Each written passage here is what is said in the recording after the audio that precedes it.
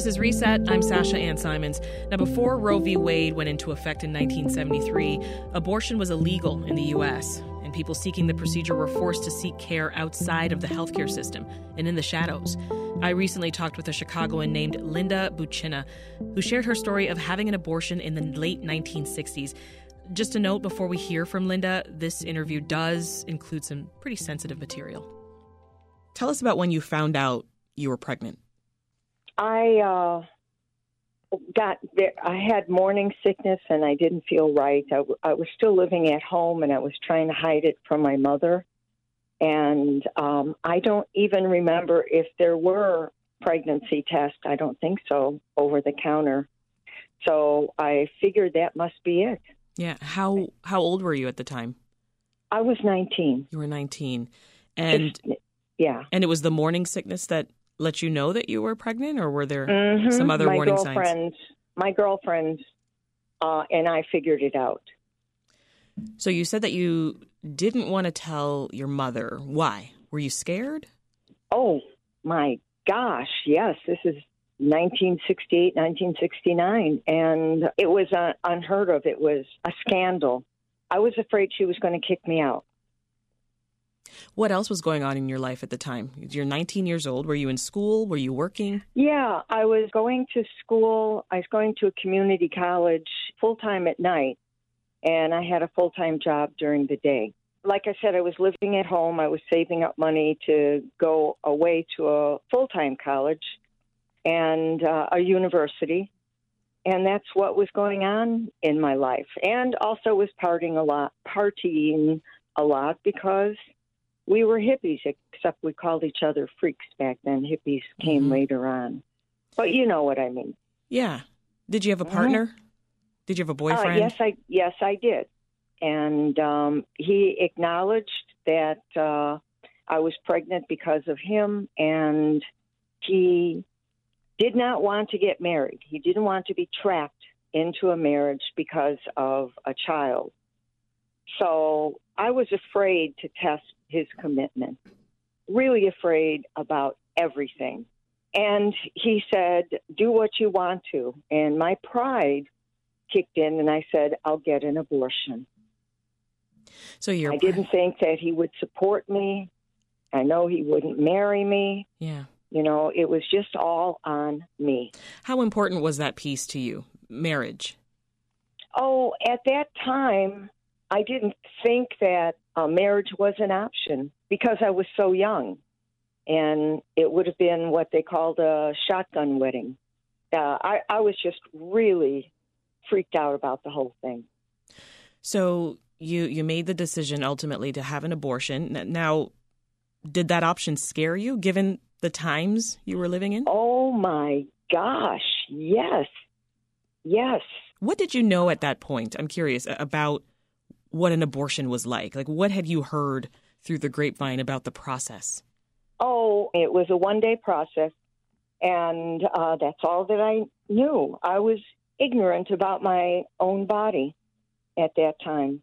There wasn't the movement yet of our bodies ourselves. I didn't know what was going on. I was scared. I was so afraid.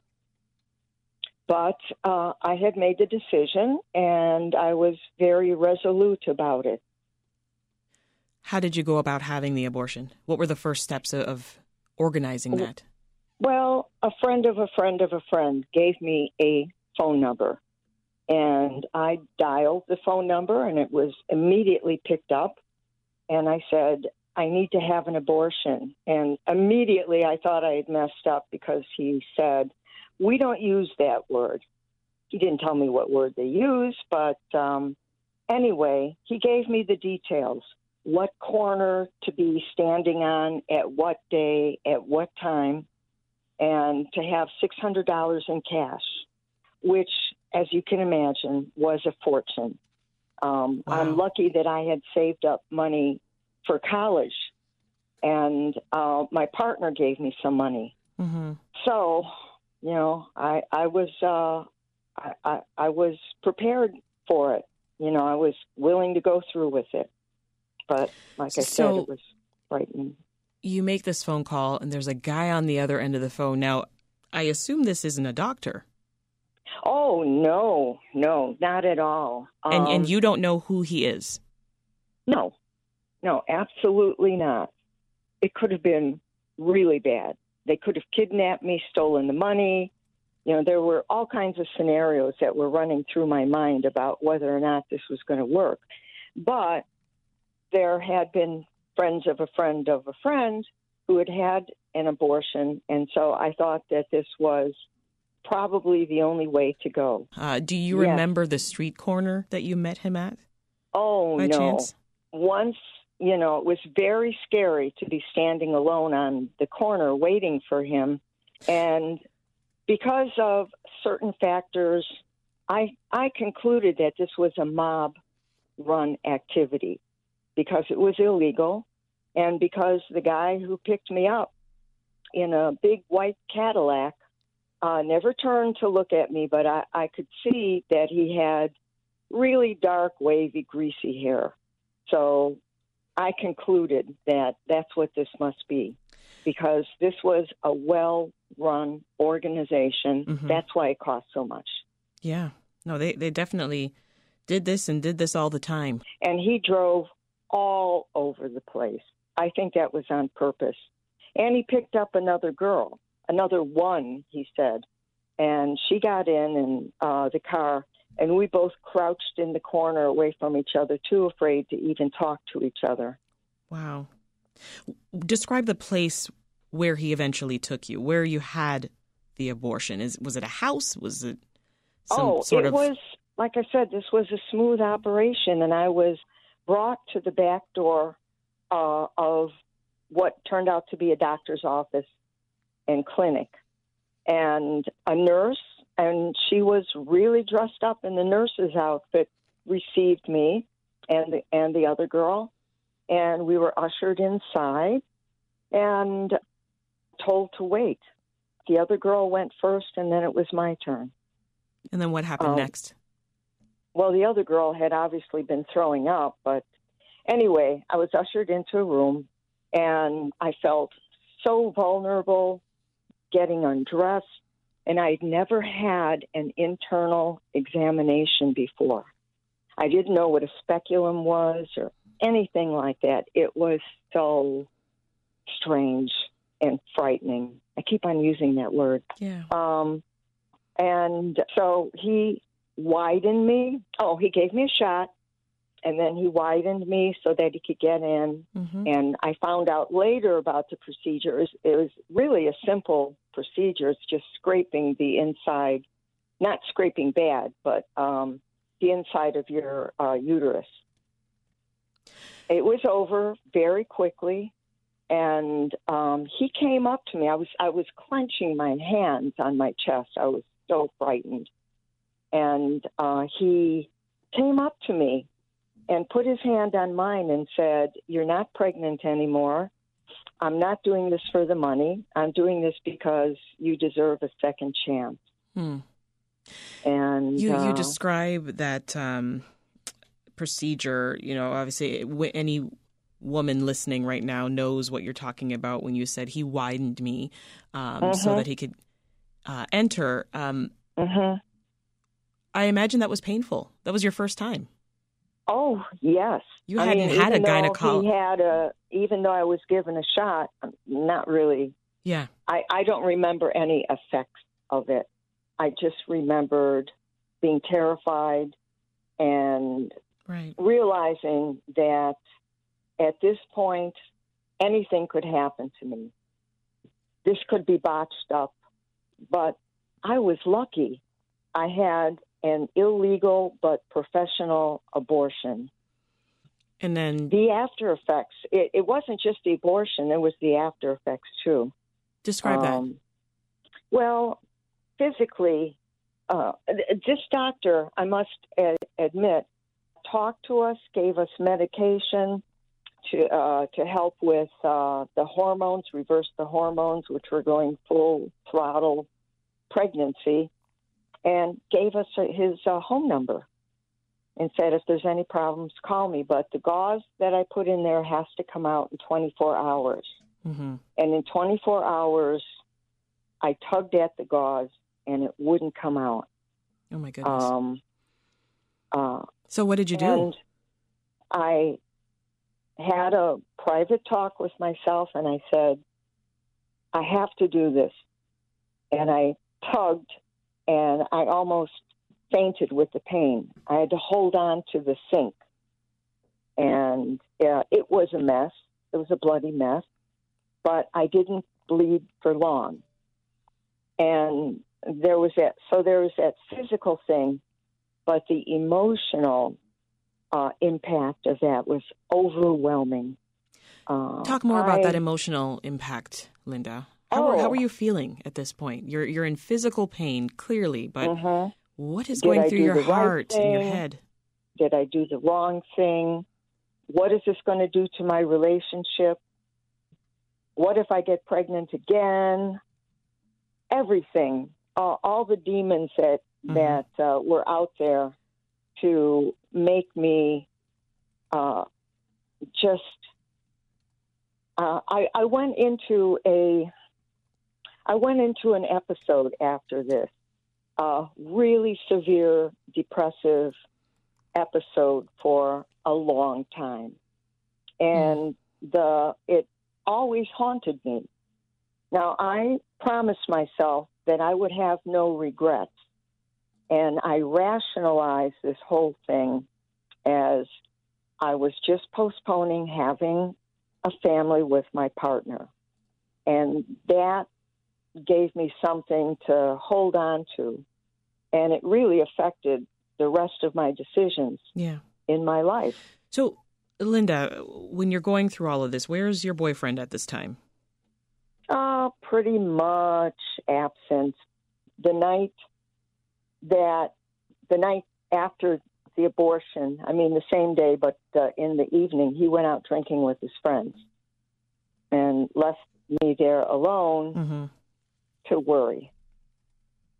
Did you tell anyone else at the time? Yes. My friends knew. They've never talked about it since. So after... It was like it was supposed to have never happened. But you can't bury something like that, you know? When the procedure was over, Linda, did you get driven back to that street corner, or what happened? Yes, was driven back to the street corner, same street corner. And my partner was there to pick me up, but he acted like he was angry with me. And that went into the whole turmoil that I was going through and gave it an extra spin. So you've got so much on your mind, I can imagine, at this point. Were you thinking about longer-term health impacts here? Yes. And I did go for an examination from my family doctor, and he was so pissed at me. He said, "This would kill your mother." And he grudgingly, examined me, and he said, "Well, you're all right." And did you eventually tell your mother? No, not until she was much older and I was much older. What did she say? She did not accept it. I don't know how to describe it other than the fact that she just put her blinders on and acted like it never happened. This is the thing. You have it, and everybody wants you to act like it never happened. You can't do that. So looking back now, how do you feel about your choice to terminate your pregnancy? I think I was very brave, a little crazy, and that I did the right thing for the circumstances. And I was damn lucky that I had this option. Illegal as it is, but I did have the option. That's another reason that I was lucky. You did what you could. And I had the money. You did what you could given the options that were in front of you at the time. Oh, yes. Well, it's 53 years later. Yeah. Do you fear that other women will have to go through what you went through back in 1969? Oh, absolutely. Oh, my gosh. I don't think any woman would not consider this and take it lightly. I'm sorry, getting a little emotional here. 53 years later, I'm able to revisit it because of the overturning of Roe versus Wade. And I have joined a organization called the Clinic Best Project. And what they do is they escort women through the picketers, these really nasty people who get in your face. I have been through a picket line, so I know what I'm talking about. These people are just livid and threatening you. So Clinic Best Project escorts the women to and from having an abortion. So that's one thing that I'm doing. Yeah. So that others don't have to go through as much trauma, extra trauma, unnecessary trauma to an already traumatic point of their life. Yeah, you're giving back in your way. Yes, very much so.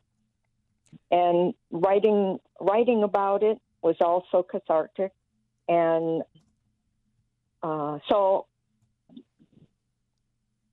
I want people to know now, more than ever, what it is to a woman to have to be put in that position in the first place, because ultimately I wasn't the only one responsible. I had used birth control.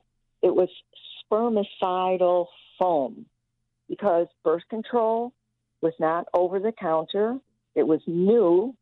And it wasn't around very much. And heaven forbid that the guys would wear a condom. It was just like, oh, no, not going to do that.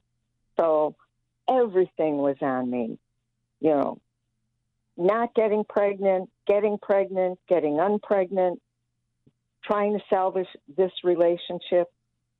53 years later, I'm astounded that I managed to pull it off. You are incredibly brave, Linda. And thank you. I see that now. Yeah. Back then, it was just confusion. Like I said, I had a psychotic episode after that. That was untreated because, again, mental health was considered an affliction. So I had to keep that quiet and just work my way through it. Well, we are grateful to you for your vulnerability today and even sharing that story and digging that up so many years later. I think it's so necessary, and that everybody should do everything that they can to cope with this and this overturning of Roe versus Wade. Everybody, do whatever you can to help the poor women who are put in this position.